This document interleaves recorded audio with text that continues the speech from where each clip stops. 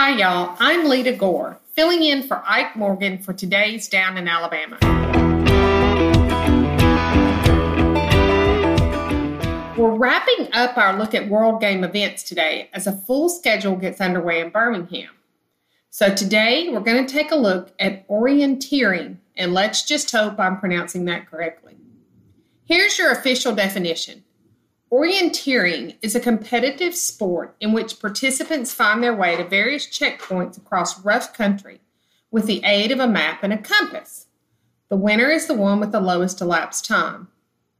In the 2013 and 2017 games, athletes raced through the downtown areas of the two host cities, Warsaw, Poland in 2017 and Cali, Colombia in 2013.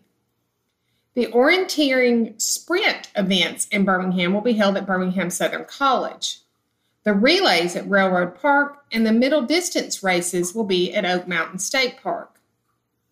Participants use specially created maps to select routes and navigation through the terrain to visit control points in order. The course is marked with control flags that each athlete must visit, verified by an electronic punch using a finger tick with a chip inside that records their time. The route between the controls is not specified and is entirely up to the orienteer. Orienteering is most popular in Denmark, Norway, and Sweden. In 2017, Switzerland won the gold in the middle distance for men, Sweden for women.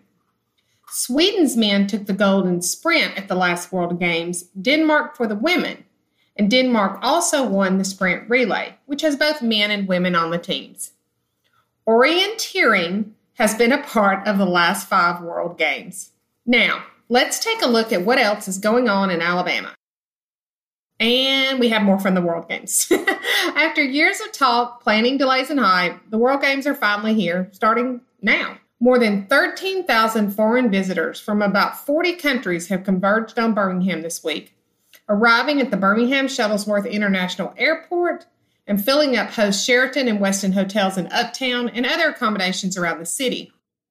More than 350,000 tickets have been sold to customers from around the world so that they can enjoy 34 different sports competitions taking place at 20 venues over 11 days, from this weekend through July 17th. The World Games will feature participation from about 3,600 athletes, all competing for gold, silver, and bronze medals. The World Games had its first competition in California in 1981 and is held the year after the Summer Olympics. Roy Moore, former Alabama Chief Justice, has lost his appeal regarding a defamation lawsuit against comedian Sacha Baron Cohen related to claims of sexual misconduct by Moore. A federal appeals court upheld a lower court ruling from last year that Moore, who lost a bid for the U.S. Senate, had no claims against Cohen. Moore appeared on Cohen's Who is America comedy show in 2018, less than a year after the allegations were first made against Moore, and he subsequently lost the Senate election to Democrat Doug Jones. In the episode, a fictional character portrayed by Cohen submitted an unwitting Moore to a fabricated test to determine if he was a pedophile. On the show, Cohen determined that Moore failed the test.